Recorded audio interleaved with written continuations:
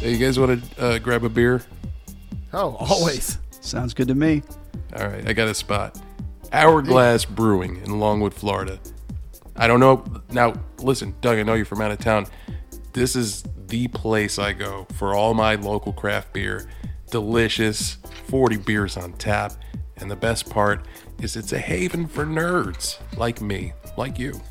Yeah, the 240-seat Longwood tap room. They stock that with nerd nostalgia, video games, board games, cornhole boards. They even have a dog-friendly patio. You can't beat that. I absolutely love it. I mean, I feel like I know this establishment just from Eric's Instagram and Facebook because he's there a lot. They support his art and the local artists in the area. And I'm excited. The first time I get back down to Florida with these two guys, we're heading over there. Oh my gosh, I can't wait. Yes, the art, the arcades, the pinball machines. There is literally an homage painted on the wall to Rick Moranis in Spaceballs. I mean, what more can you ask for in a brewery? Hourglass Brewing, Longwood, Florida. Check it out. Go there. They are sponsors of the show. They support us. Go support them. Welcome back to part 2 of Being John Malkovich.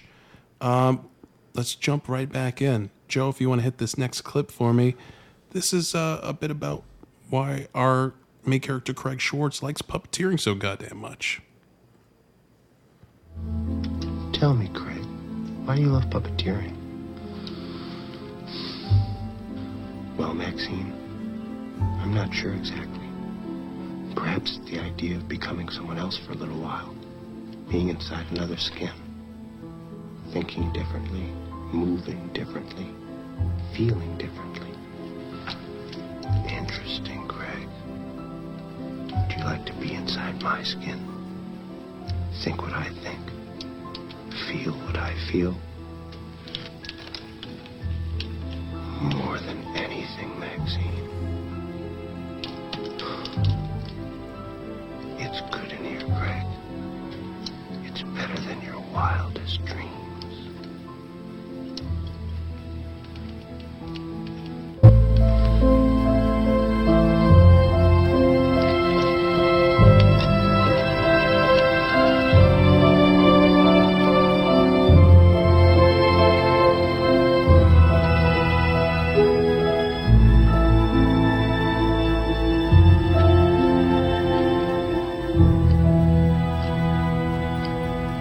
You're not somebody I could get interested in, Craig. You play with dolls. Puppets, Maxine. You see, it's the idea of being inside someone else's skin and seeing what they see and feeling what they feel. Yikes. It's Yikes so indeed. creepy. Yikes It's so indeed. fucking creepy, like the way he says it. Oh yeah, he could very easily be a serial killer. He's Absolutely. he's maybe 2 steps away from serial killer in this movie. Yeah, it's just again, he makes your skin crawl, this character, and that doesn't help. Like the sequence that we just listened to, the first part of it, he created a Maxine puppet, and he's interacting with it with his Craig puppet, and it's beautifully shot. I mean, again, credit to Spike Jonze. You know, it almost looks like 2 actors blocked in a scene, which is really impressive, but it is just so unnerving, like how invested he is in this fake conversation. Yeah. And then it's great that the real conversation happens immediately after, and she's just like, "Oh shit!" Like alarms are going off. No, thank you. Yep. It's so weird. It's so fucking weird so far. Oh yeah, Like- it's insane. Yeah. Now you're already having all of these weird feelings. In the very next scene, he's doing some of his nimble filing, and he drops a file behind a filing cabinet. Can't get it, so he opts to move it out of the way and discovers this strange sort of patch of wall that he can pull away. And underneath that patch of wall is a tiny door. This is the MacGuffin of the movie. It's the tiny door. Yep. Where does it go? Where does it lead? He opens it, and inside you see this kind of like fleshy tunnel. Yeah. Let's just call it what it is. The Office's butthole. It is the butthole of The Office, 100%. Or the birthing canal, if you don't want to be so, I think they literally refer to it as such. The vagina of the building. And, Kind of. Kind of, sort of. But it's kind of brown. It has a brownness to it. Yeah. It's not the healthy. Well, he unearthed it. It's been sealed off for a long time. You know what I mean? Like, it could use some... I mean, if your vagina looks like that, you might want to get it checked out. Wow. You can go for like a tunnel rejuvenation these days. You know what I'm saying? Well, I mean, just the brown liquid in it. Yeah, it's been infected, perhaps. Yeah, either that or it's Shark Week. Yeah. So Craig opts to crawl through this tunnel to see where it goes. And he brings along with him like the piece of scrap wood that was, part of the whole thing holding it together. And he does get into some brown muck and it's a little gross. But he doesn't have much time to process it because the door slams behind him and he starts to slide toward a white light at breakneck speed. And all of a sudden, he is no longer in the tunnel. He is seeing out of the eyes of someone else, reading the Wall Street Journal. It's so crazy. And eating some toast. And the weird filter they put on the camera to make it look like eyes. Yes. Yeah, man. Very John And I Carpenter. love the eating and the drinking noises are internal. It's what you hear as a person in your head when you when you hear someone talking to you or you talking to someone. Yes. It's so just cinematically and artistically, how it's shot is incredible. Mm-hmm. Yeah. There's a lot of thought put into it. That first person, and I'm glad, Doug, you honed in on the audio too, because the muffling of things that, you don't really think about, but it feels totally right, Yeah. So this dude's just walking around his apartment and grabbing his keys, and he looks up into a mirror, and that's when, for the first time, you see that it is actor John Malkovich checking to see if there's any toast in his teeth. Yep. It's so mundane. Everything about what he's doing is just the stuff you do, when you're by yourself, and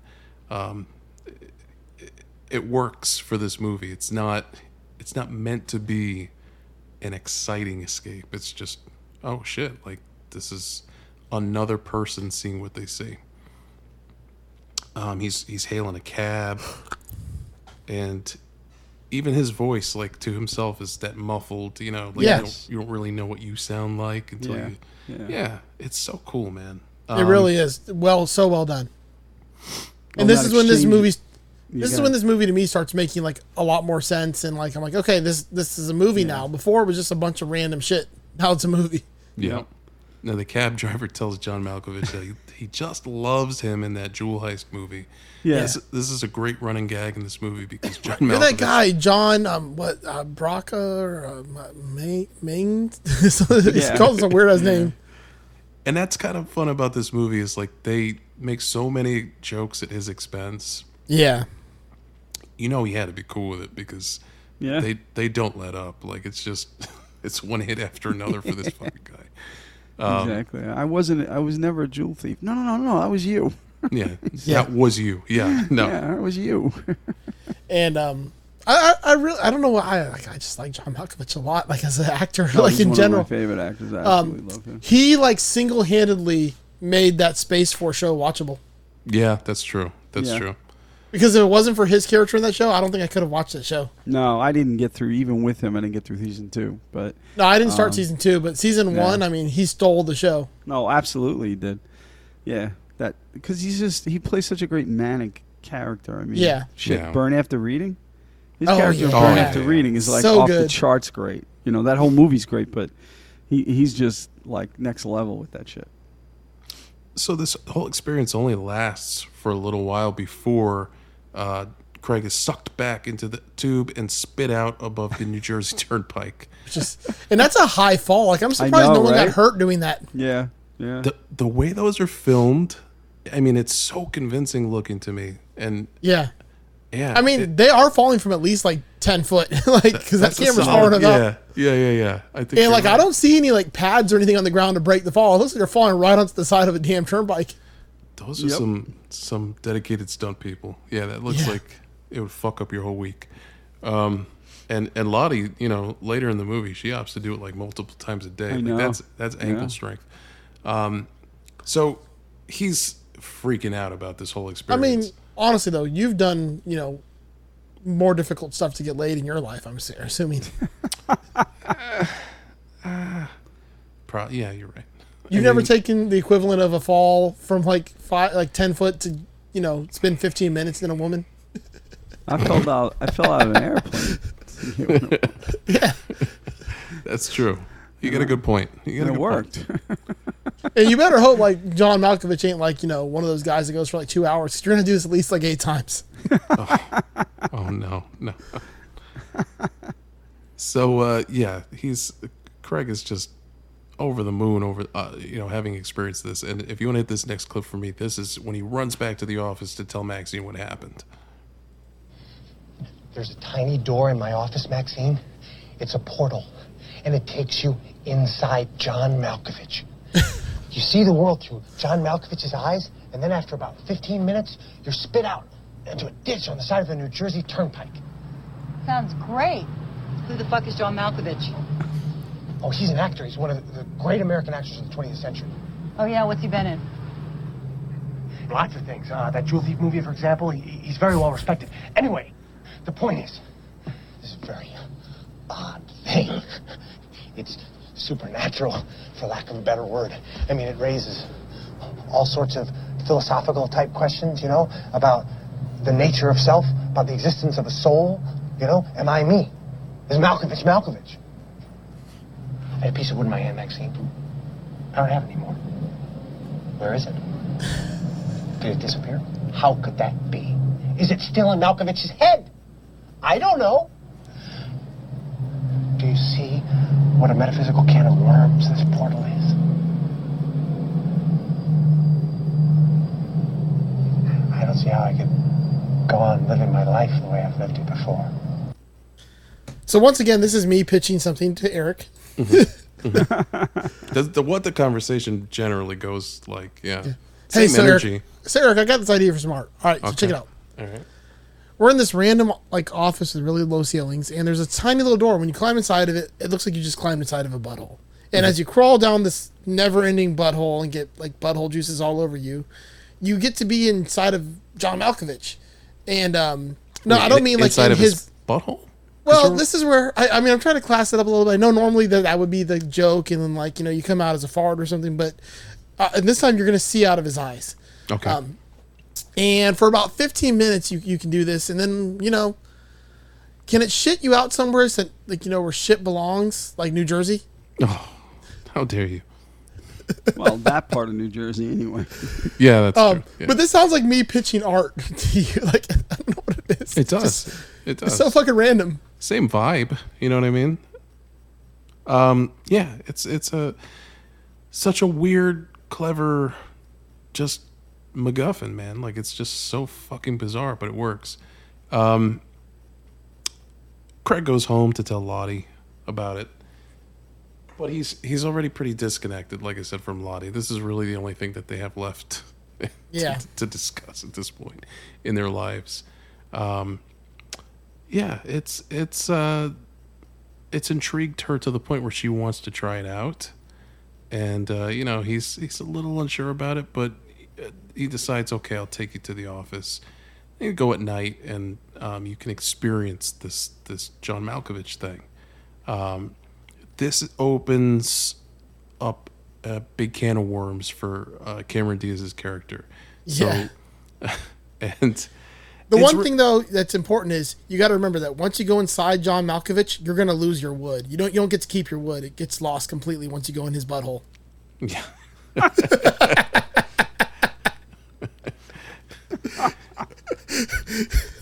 It's like, that's the perfect little Mad Lib. It all makes sense. It all comes together, Sorry, I can't resist.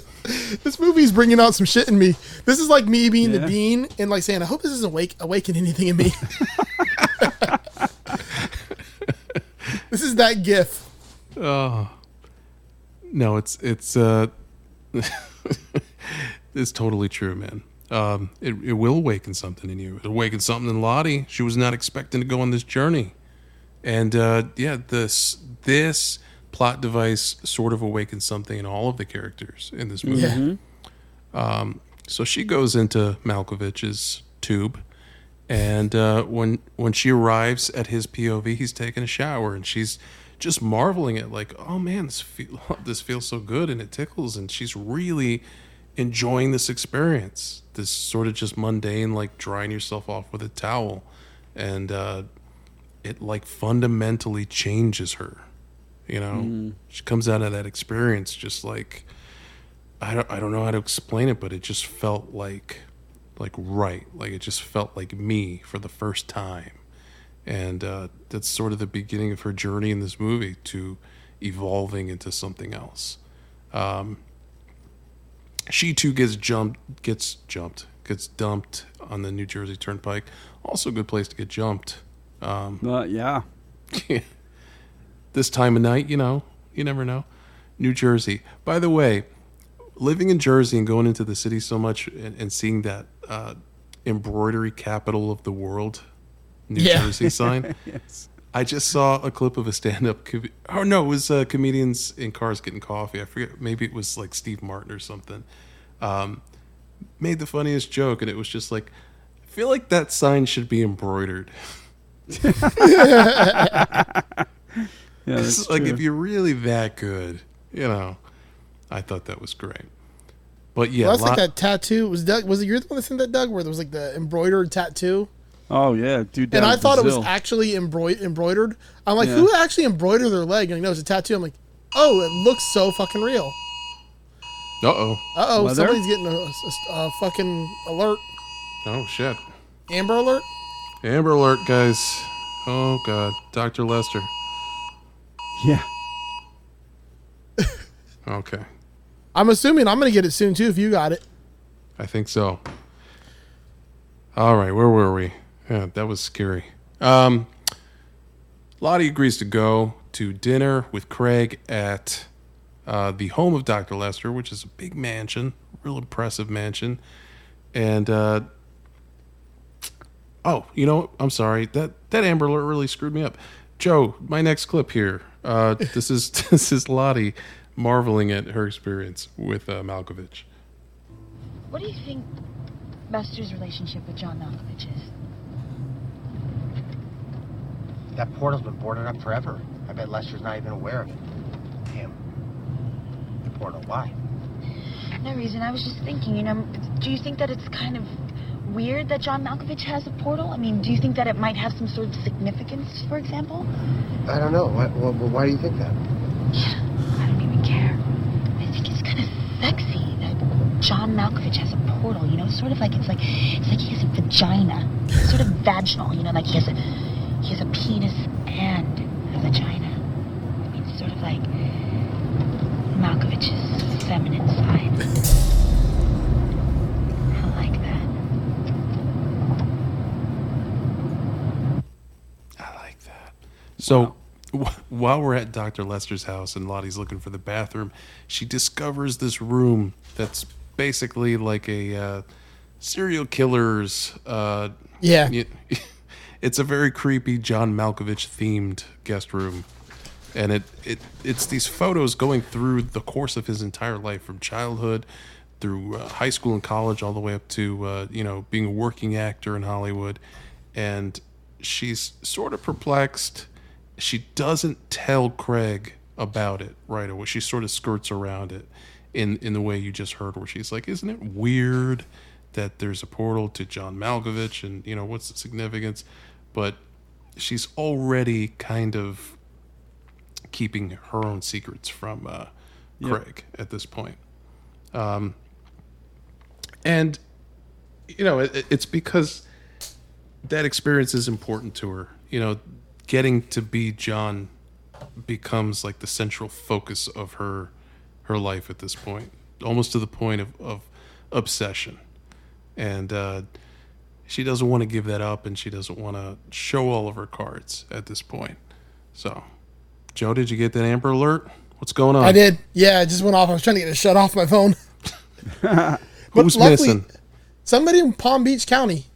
Oh. But luckily I had my phone on silent. Well, okay, Mr. Prepared for the show. God damn. You know, I could have saved that man's life. It's a kid. Yeah, well. It's also like 400 miles away. That's true, man. Palm Beach. Anyway. That's like down by Miami. That's true. So yeah, we get to see like this blossoming side of Lottie, you know, like I said, emerge.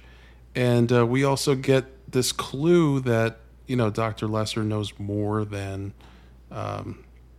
he's obviously letting on, and that there's some sort of like weird plan, you know, some mechanism behind the scenes that we don't yet understand. So, with that being said, we get some of those allusions to like it being vaginal, which was interesting. Yes. Well, I like the first time she did it, she realized that she's a transsexual now. She's definitely, I mean, she's starting to accept that, you know. Oh, no, she comes straight up. She's like, I'm transsexual now. I'm a man. That exchange is fucking priceless. Did you pull that one? I don't think it's one of the clips, but like when they were back in the office and Maxine's in the phone. That exchange is fucking priceless. Yeah, she's listening in on everything as they're having this conversation, and Craig is like, what the fuck is going what on? Are you talking? She's no, I'm a man. Like, I'm 100% a man now. I was John Malkovich, and now I'm a man. Yeah. Yep. She's like, I've given it a lot of thought, and yeah, I want to talk to, you know, Dr. So-and-so about a sex change reassignment. And he's like, that's an allergist. Yeah. She's like, yeah, I feel comfortable with him, so like. Yeah. It's a great scene, and evil Maxine in the background is just loving it. Oh, yeah.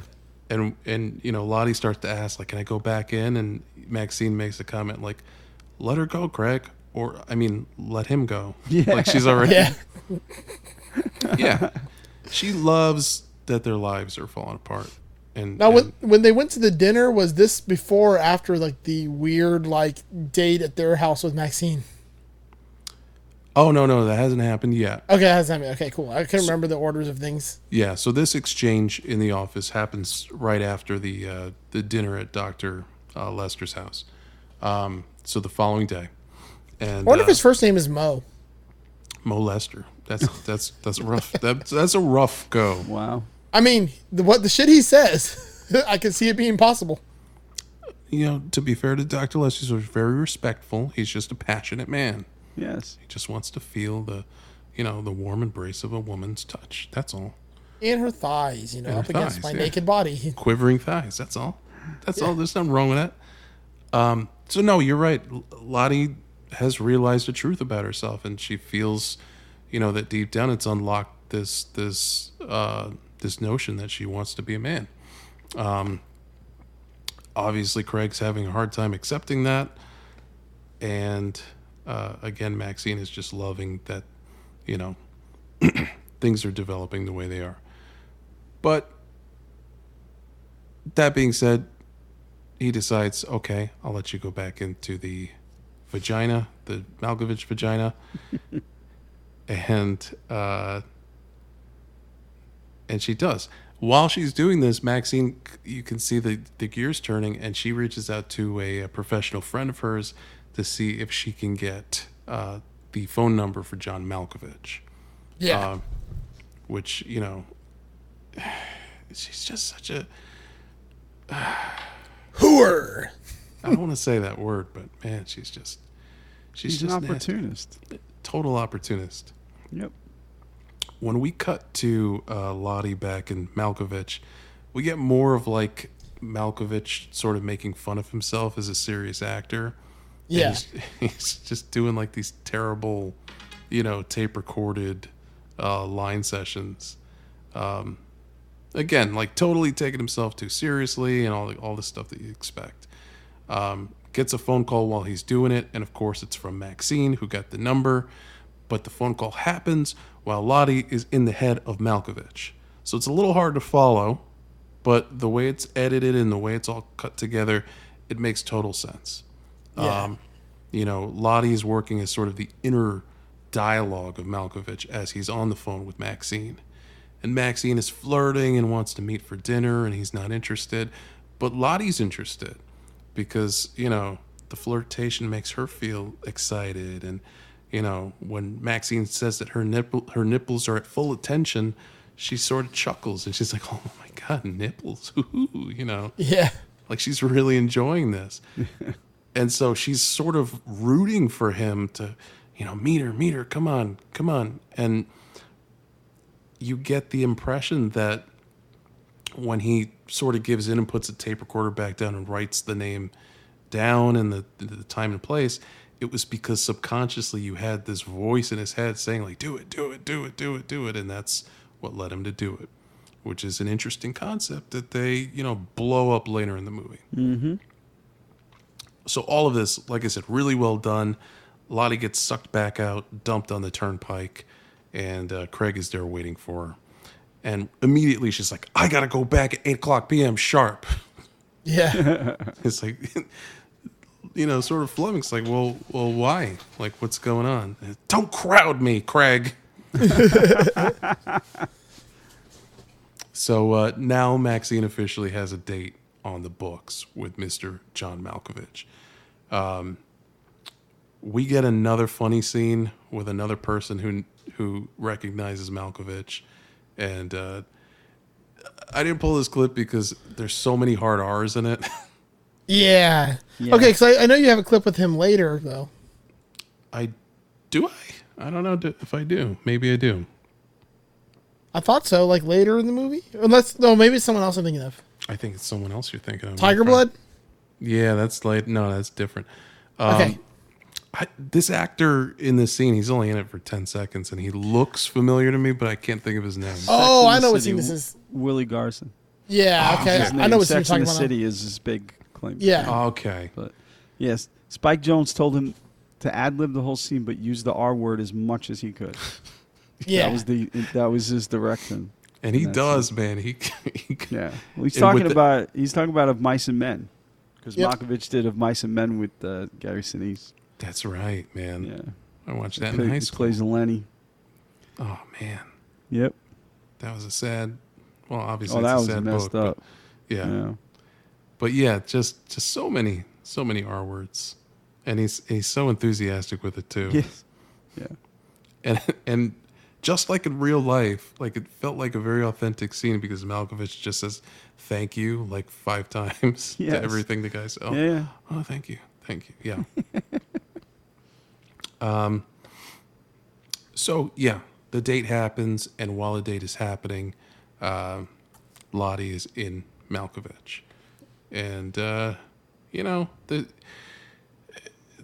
there's this feeling that Lottie is falling in love with Maxine in as strong a way as Craig Schwartz has fallen in love with Maxine. Yep. So now we've got this weird love triangle happening. Mm-hmm. But would it be a love square? Love square, yeah, that's right. Hey, it's the most unconventional love triangle in all of cinema. It's very strange. The jealousy that builds and the tension and the weirdness. It's bizarre. Love square. I like that. Yeah, because there's 4 of them. So Maxine and Craig decide to go into business, selling people the opportunity to be John Malkovich for 15 minutes. Now, Doug, I gotta test your trivia here. What color loofah is it when you want to be inside someone else having sex with someone else? Dude, I don't remember now. Seriously, you got me stumped. I do not remember that. Probably because I didn't care to remember that. It's brown because you got to go up the portal. Yeah, probably.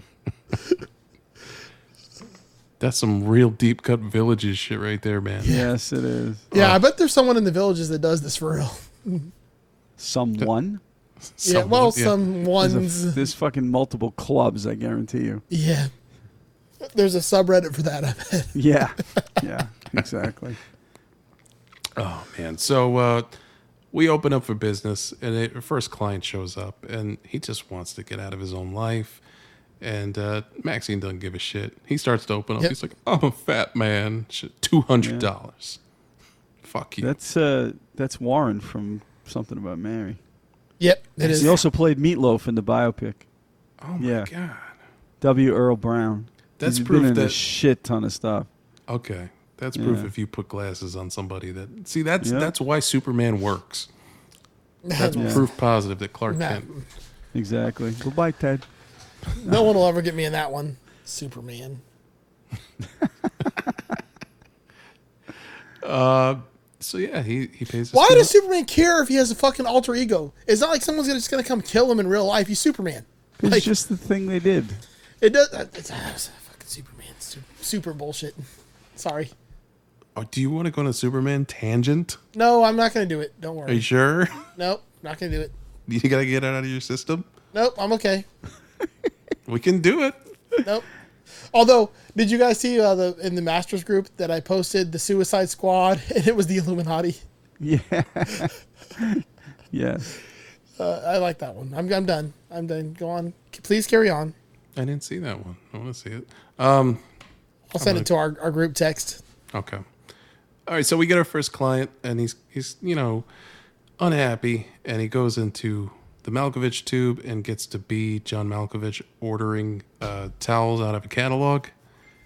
And again, it's the most mundane shit ever, and it's painfully mundane. He's Yeah. You know, the conversation goes along the lines of, Was that LL Bean? Yeah. I don't know. I don't know if, Or was it Land's End? Yeah. it's one of those, like monogram bullshit, personalized Right. products. Can I get 3 hand towels instead of the bath mat? I don't need the bath mat. Yes, we can do that for you, sir. Yeah. Yeah. And is that going to be in the periwinkle? Yeah. Well, we're out of the periwinkle. Okay. I don't even know what color he picked. It was a So weird wait, name. so this could be like a Loudon? Fight Club prequel Yeah, too, because something Loudon, his apartment was ordered from a IKEA catalog. Yes, exactly. Yeah, but he had a way cool that fucking table, the yin Yeah. yang. Yeah, the Yang table. Oh, there Yeah. is a Fight Club connection later in this movie, by the way. Oh, We'll get to it. we'll get to it. Hell yeah, I'm excited Yep. about that. Well, so yeah, this guy, has the most mundane experience you could possibly imagine, but comes out of that, again on the side of the New Jersey Turnpike, a changed man. Like he's literally hugging Craig, thanking him so much for, just this wonderful gift of getting to be somebody else, anybody else, just this fucking stuck-up actor ordering towels. Like, Yep. and that's How shitty is your life that that's what you want? I mean, very shitty. Yeah. But he says as much, and that's how they know they have a viable business, and that business grows because so many people are unhappy with their lives that little bit of escape. I mean, it's obviously a commentary on celebrity or even entertainment as a whole. Like, people feel that need for the escape, and even if it seems kind of trite or stupid or boring, like it serves a purpose. So obviously at this point, Lottie's got strong feelings for Maxine. She puts it out there that, it'd be a good idea to invite her over to the apartment for dinner. It'll be nice. You guys are business partners now. Craig is a little weary because, obviously he's in love with Maxine as well, but doesn't want Lottie to know. And this is where the interesting love square thing comes into play. Yeah. But Lottie's like, nah, it's cool. We'll smoke a joint and I'll make a lasagna, which obviously sounds like a great evening to me. Except for all the animal feces that are in that apartment. And that place must smell horrible. That's true. Yeah. Oh, she cleaned it up. I mean, she's nervous, man. Like, Yeah, but I mean, have you ever smelled a pet store? It lingers. Imagine living in that.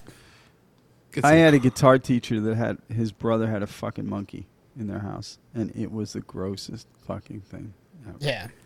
It smelled like nothing you've ever smelled before. I wasn't a chimp. It was a monkey, but it was... And that little fucker threw shit. Like, he was... Oh, yeah. He was They do that. And it was like nothing you've ever smelled before. It was fucking gross. Yeah. Oof. Yep. Oh, man. Yeah. Mm-hmm. Yeah, Maxine, obviously, just based on the real world implications of living in an apartment with a monkey in it, Well, not just a monkey. Also, remember, there's a bunch of animals in that apartment. Yeah, there's a lot going on. Yeah. Dog, the bird, multiple birds. Yeah. Yeah. So she kind of gets cornered by the both of them. They start talking. There's, she's rolling the joint and talking about, like, there's two kinds of people in the world. There's the people who go after what they want and the people that don't. And this inspires both Craig and Lottie to try to kiss her at the same time. Yeah. Pushes them both away. Tells Craig, I'm sorry, I'm just not attracted to you. Shuts him down. Says, Lottie, I actually do kind of dig you, but only when you're in Malkovich. I know you're in there. I can sense it. I can see you behind his eyes, and it does something for me. But not you as you are, just you as very weird stipulation. So both of them feel dejected and, sort of this unrequited love they have for Maxine. Like, they're both now in the same boat. So knowing that she at least has a shot with Maxine while she's in Malkovich, they devise a way where they can sort of be together, and that's to time it. Like, I'm gonna go in the butthole tube at X time, and you go on a date with John at X time, and we'll be together. So they set that up, and it's kind of hilarious, man. Like, yes, she shows up at John's apartment a little early, like she knows Lottie's not going to be in there yet, so she's completely disinterested for like a solid 5 minutes. Yeah. And sort of just like looking around his apartment and like, so you like being an actor? Like, she doesn't give a shit about this guy. But as soon as she knows Lottie's in there, she turns it on and, actually starts calling him Lottie. And, he's at first a little confused by this, but he says, fuck it, like, it's fine. You can call me whenever you want. They have sex for the first time in John's apartment. And when Lottie gets back home, she is confronted with an angry Craig. Joe, if you want to hit this next clip for me.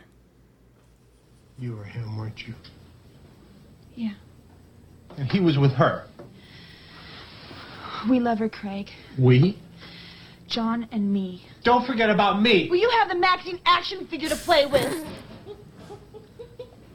I'm sorry. That was nasty.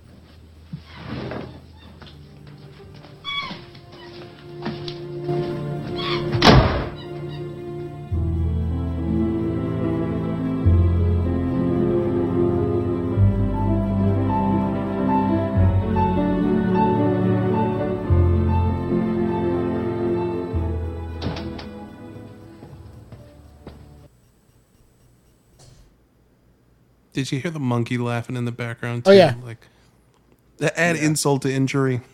yes. I mean, fuck Craig Schwartz in this movie, but you understand why he feels the way he feels. He also runs to confront Maxine about this whole situation and leaves that meeting determined that there's only one thing he can do, and that's to hide in his own apartment with a gun and wait for his wife to get home, jump out like an asshole. Yep.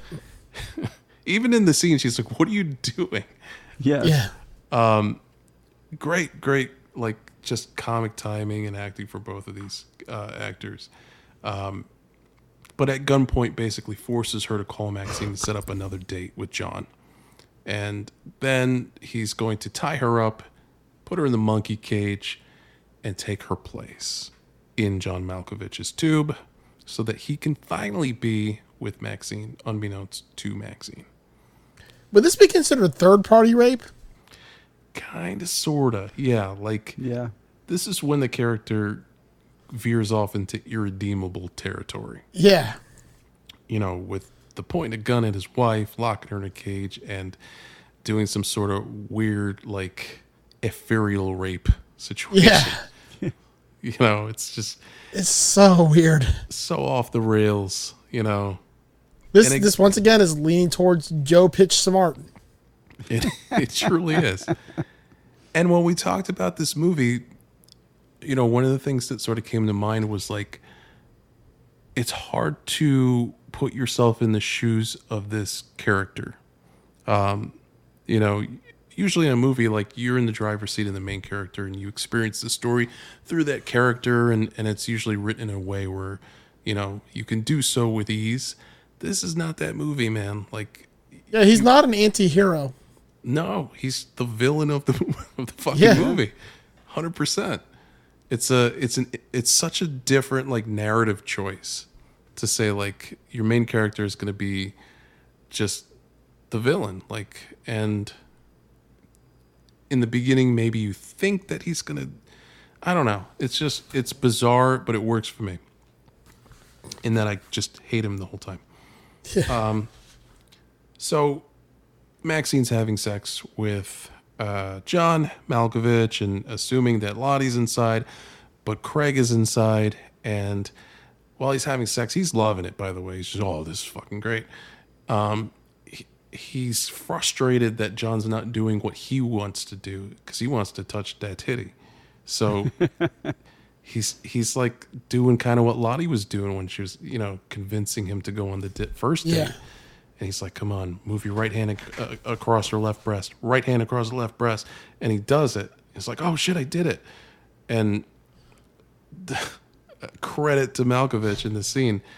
He's able to, Craig is able to talk through Malkovich in a rudimentary way. So when Maxine asks, like, is that you in there? It's like, yeah, me. Yep. Yeah, he did that. He did that really well.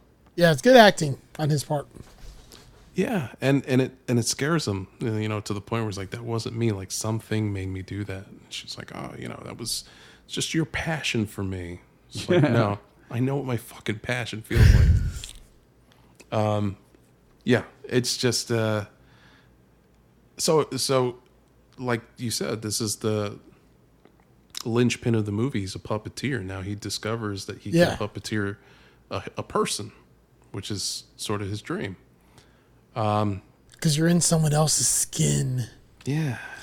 You're really wearing their skin around. It's it puts very the lotion. Buffalo Bill. Yeah. Puts the lotion in the basket.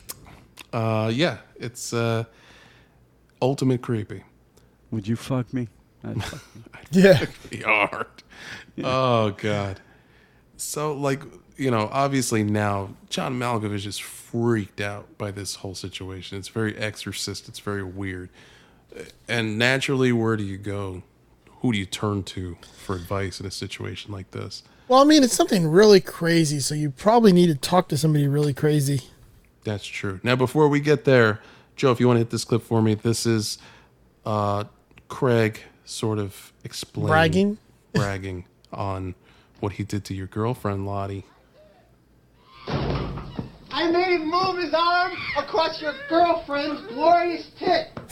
Oh, and I made him talk, sort of. It's just a matter of practice. Before Malkovich is nothing more than another puppet hanging next to my work table. I'll tell you about it when I get home, okay? All right?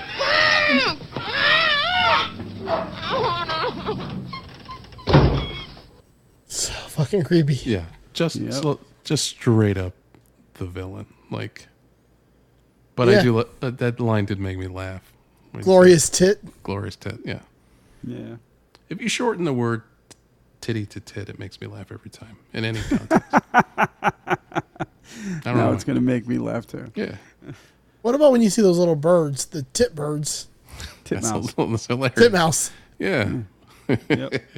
That's two funny words together, so it's even better. Yeah. I'm about to pitch myself some art, man. Yeah.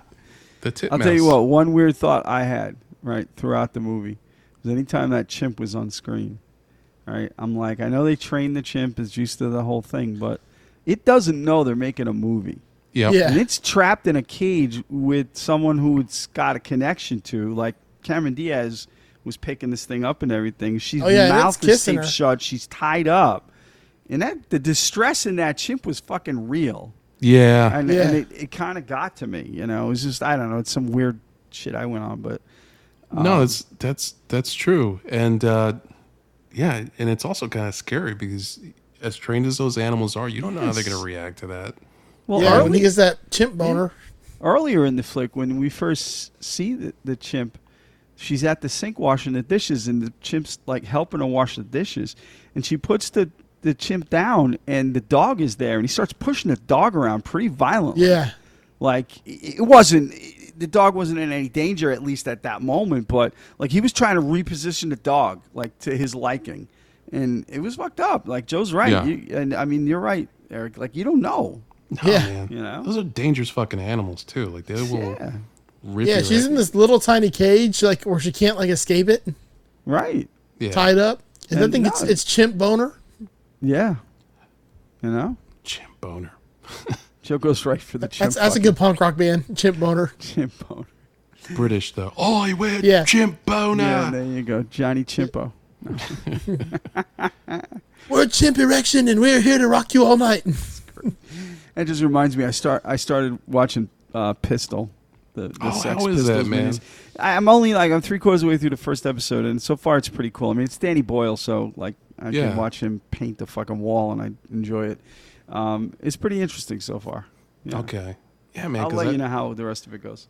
I mean, I grew up watching Sid and Nancy. Loved that movie. Gary Oldman, man. Yeah. So, yeah.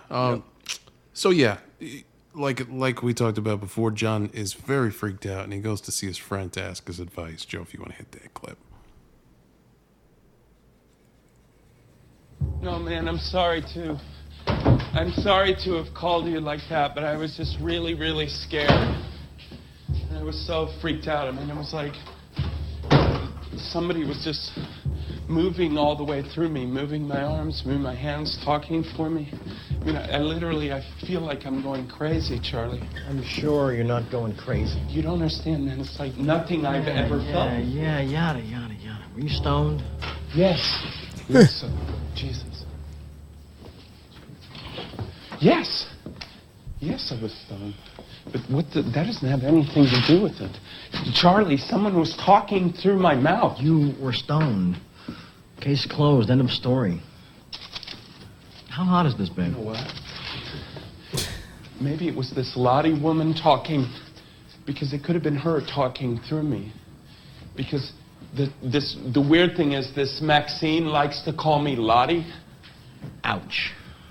That is hot. Maybe she's using you to channel some dead lesbian lover.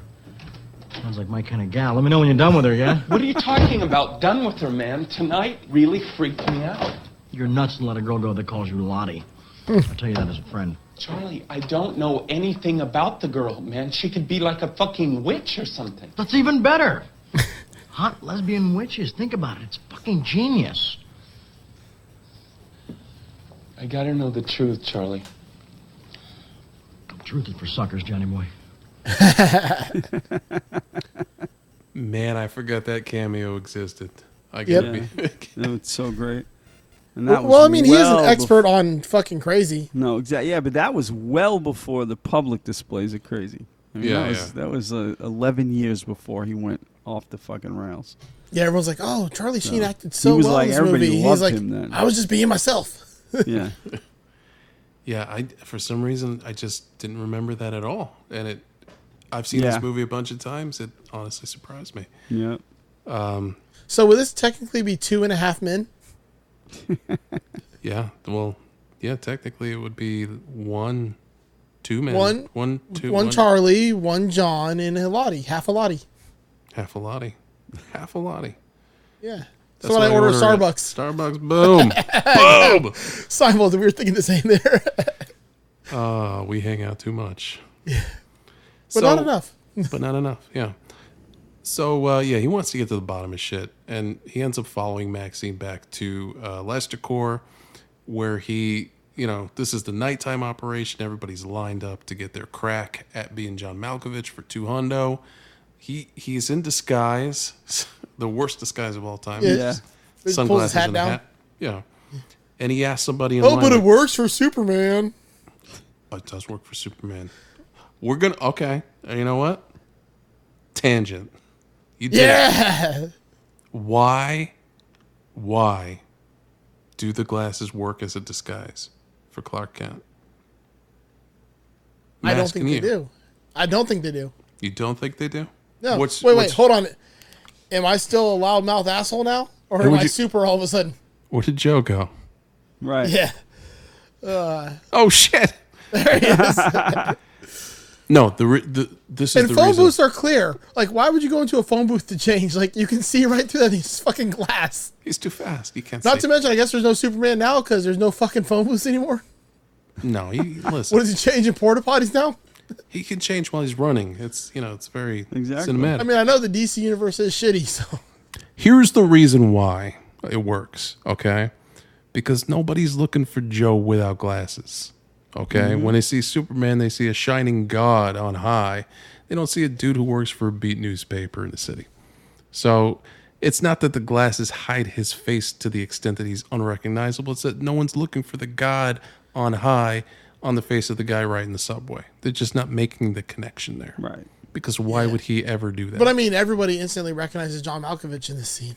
That's true. Well- And well, there's a lot to unpack here. So John, he asked somebody in line, what is this? And he says, oh, for $200, you could be John Malkovich. Well, this upsets him, of course, because he fucking is John Malkovich. So he cuts to the front of the line and gets into kind of fisticuffs and shit. And that's when Maxine and Craig discover that John has found them out.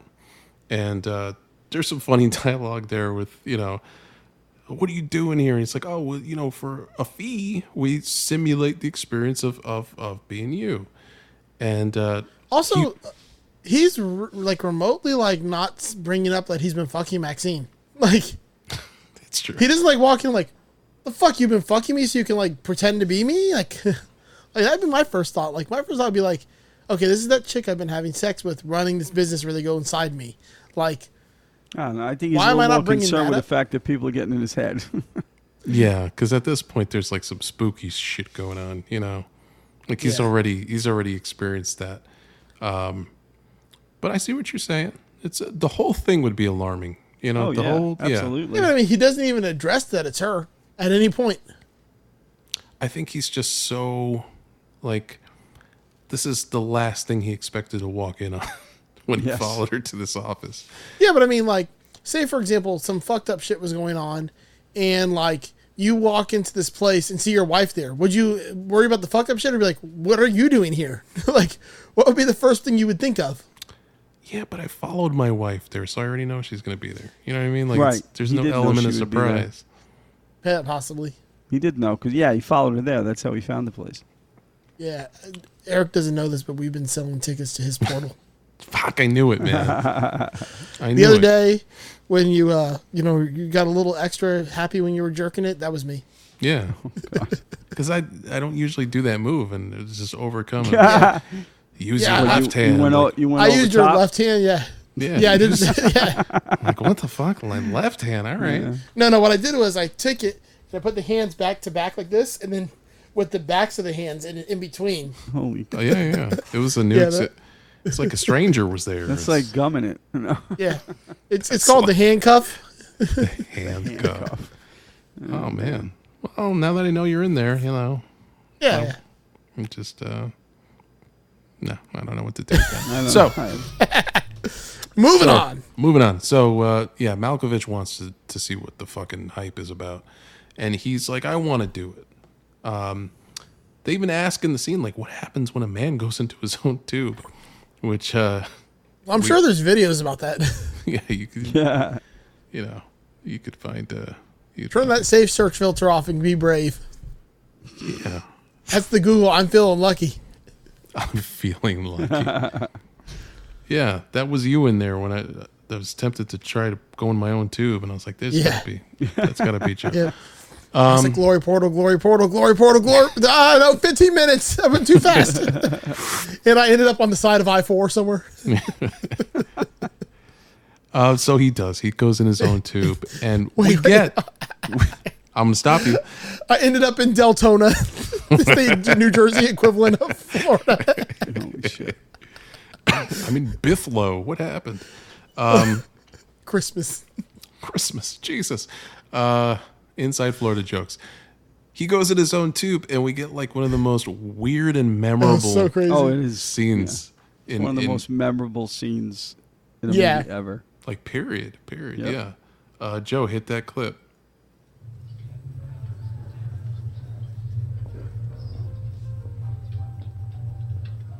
Malkovich. Malkovich, Malkovich. Malkovich, Malkovich. Malkovich, Malkovich. Malkovich. Malkovich, Malkovich.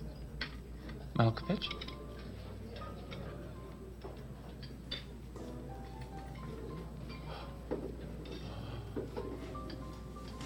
Malkovich! Malkovich.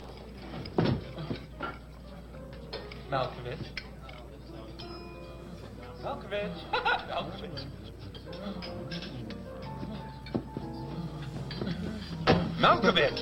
Malkovich.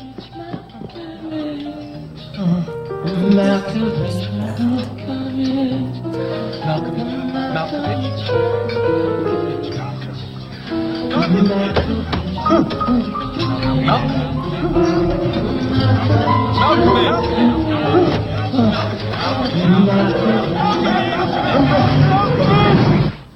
So fucking weird. Yes. We get this nightmare scape of every character in the restaurant being John Malkovich. Yeah. Women, children. Oh God, that girl, the little girl. Oh, the little girl's so fucking weird. I don't know. You guys ever watch Aphex Twins? Yeah. Videos? Yes. It was like that. It was like that. It was fucked up like that. Yeah. Yeah. I mean, that's what it felt like. 100%. Yeah. I will eat your soul. I Yep. remember that music video came on at like 2 o'clock in the Oh morning. man, Rubber Johnny. Rubber Johnny for the first time in the Holy 90s. I shit. saw that video, Yeah. and it gave me nightmares. Oh yeah, big time. Tool had some really fucked up videos too. Yeah, they did. They did. I love Tool. My kids are still scarred by the Aphex Twins because I made them watch that shit back then. Doug, you made them watch Fish Heads. I don't want to talk about scarring. No, they appreciate that. That's good stuff. That is Huh. good stuff. That Aphex Twin though, that'll fuck you up, man. Oh, And yeah. There was always that one friend who was like, "Hey, you ever seen that video? I The know. Aphex Twin." Yeah. Like, oh, Rubber Johnny. Yeah, I think I heard. No, watch the video, man. Yeah. Yep. Watch when he screams at the old lady, and it's Oh man. Yep. There was a bunch of weird fucking videos in the 90s. Yeah. Yeah. That was a thing. Primus had a lot of fucked up videos too. Spike Jones was probably responsible Yeah. for a lot of them. Yeah. so it ties into the movie nicely. Yeah. Right. Yeah, it's a goddamn crazy scene, and Yeah. it's even as a viewer up until that point, like there's a lot of tension because you really don't know what would happen. Like the way they presented this mechanism is you go in this tube and you see what John Malkovich sees. So the first time you watch this movie, the assumption is like, is he going to see what he sees, like what he sees, Right. Like a mirror. on a Yeah. mirror. yeah, and it's not that at all. It's just like this twisted hellscape of I know, it's crazy. Yeah. 1,000 Malkoviches. Just and the acting is on point because you can only say the one line. This is the I Am Groot of 1999. Yes. Yeah. And he emotes with Malkovich. You heard it, like he's horrified, and all he can say is Malkovich. Now there's an outlandish theory. This movie has a lot of outlandish theories because it's so cerebral. So you have the secretary or the liaison and Flores, and she can't really hear what anyone says in the movie. It doesn't matter who it is. So one of the theories was that at one point in the past, because these characters are so old, they're basically experiencing like eternal life by hopping from body to body to body in groups. At one point she went into her own tube and it did something to her, and now she just hears either her own name or like garbled nonsense. There's a kinda makes lot of sense. that. Like you can go down rabbit holes with this movie.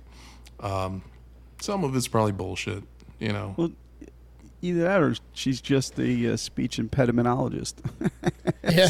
Yeah. As Dr. Lester said. I mean, I think Charlie Kaufman just wanted to do his own Who's on First, and Yes, yeah. definitely. Definitely. At this point in the movie, you get the sense that Craig, when we cut back to him at the apartment, he's starting to like almost confess that he's turned into a monster. And it's insincere at best. You know, like he still leaves his wife locked up in the cage with the monkey, hands tied.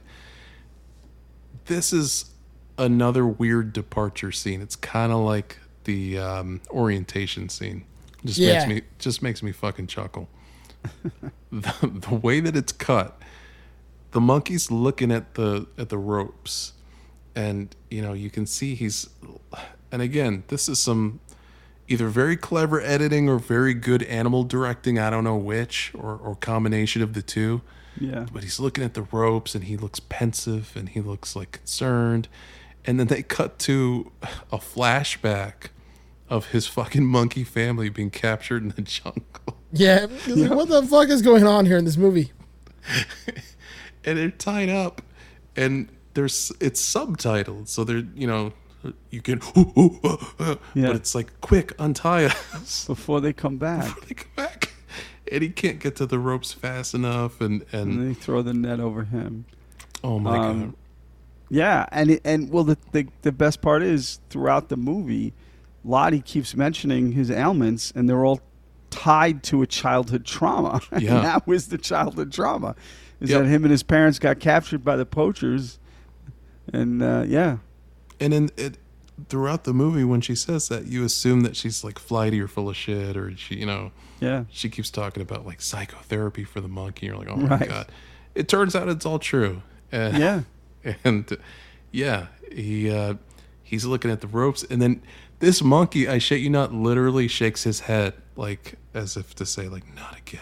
Yeah, so weird. Exactly.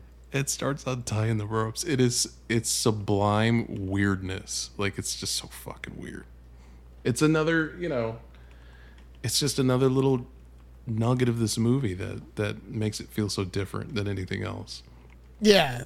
This movie, I don't even like know. There's nothing else like it. It's just, it's so unique. There is nothing else like it. I think, and that's probably the selling point for these Kaufman movies is like, you know, if you meet someone who hasn't seen one, that's something that you can honestly say is like, you got to watch this because there's not much else like it. Whether it's this or Eternal Sunshine of the Spotless Mind or, you know, Adaptation. It's like, you'd be hard pressed to find a movie like this. Like, it's so out there.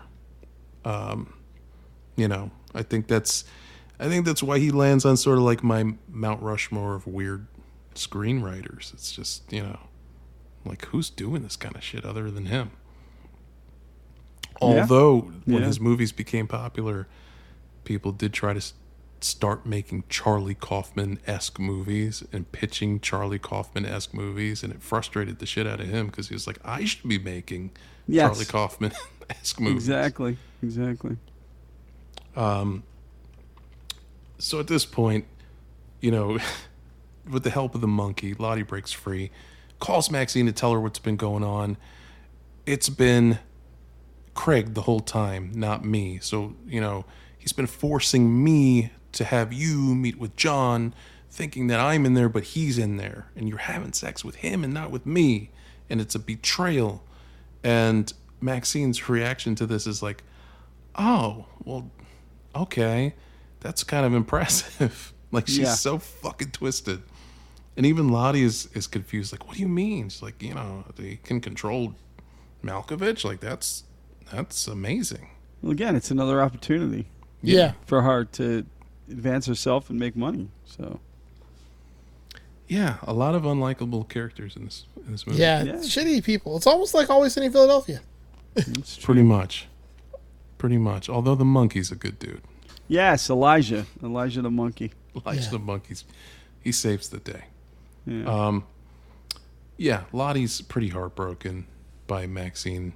You know, she's learning firsthand what kind of person Maxine is, and it crushes her because she just went on this whole fucking chapter of self-discovery as it concerns, you know, Maxine and her sexuality and who she feels she is, and you know, it's a big rejection for her, just like it was a big rejection for Craig. So armed with this new information, Maxine shows up at John's apartment while Craig is inside, and Craig is now pretty well practiced at controlling John. Oh, yeah. He can move and speak, and he can hang in there for more than the 15 minutes. Like, there's did they ever explain how that happened? Like, how he was able to stay in for longer than 15 minutes? What he says in the dialogue is basically just like, I started looking at it differently, where it was like, I look at John as like a nice suit that I like to wear. Right. I don't have to take it off. I can enjoy He wasn't it. a visitor anymore. Yeah. Yep. I wonder if, like, when Malkovich went inside himself, he broke himself, or you can do that.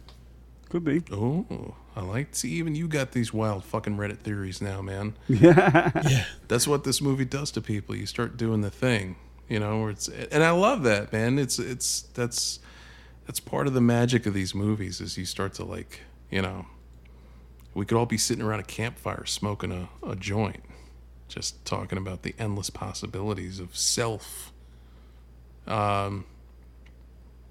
Yeah, she's, like I said, impressed with Craig's control over the situation now, and she's totally cool having sex with Craig / John at this point. Oh, I just got, like, even more meta fucking theory. What What if this whole time they're not in control of John Malkovich, but John Malkovich as an actor is channeling these other people so he can act better because he wants to not, they're not living in his skin, but he is living in their realities. Did you get into my weed? Yeah, right?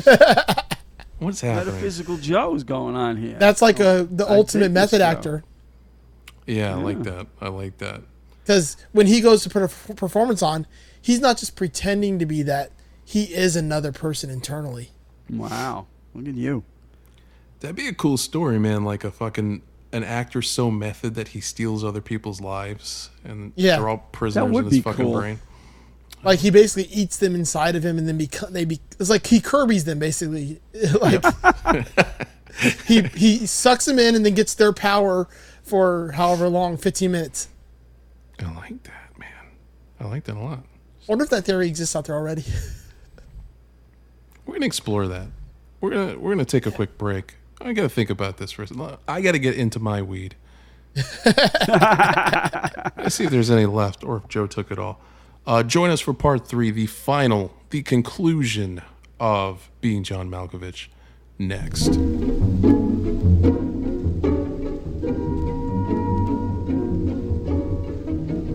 Hey guys, we've got to that point in the show where we need to start depending on listeners like you to help keep this thing going. What are we, fucking PBS? Oh yeah, you know it. I'm LeVar Burton. I wanted to be LeVar. Fuck. All right. I called it first. I'm hosting Jeopardy. Are you, though? Listen, guys, we need your help. To help keep the lights on, as they say, we are launching our Patreon for Masters of the Cinematic Universe. Yes. Yes.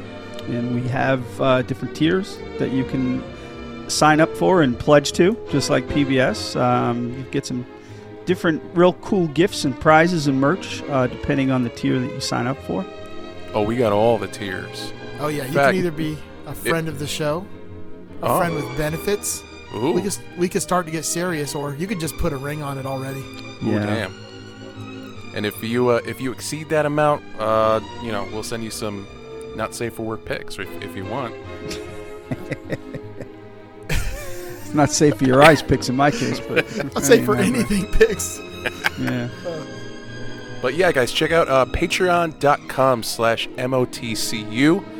Take a look at all the different tiers that we're offering. Lots of cool swag coming your way, from stickers to t-shirts to getting to pick the film that we talk about. Yeah. The tiers started at $1. $1 a month. Come on, folks. That's it? Yep. $1 to get in on that number one tier. And with that, you even get the live chat with us anytime you want, as well as a shout out on every episode. Right. So come on, that's less than a cup of coffee a month. Jesus, what a steal. Yeah, guys, check it out. Again, patreon.com/MOTCU. And then enjoy this week's movie.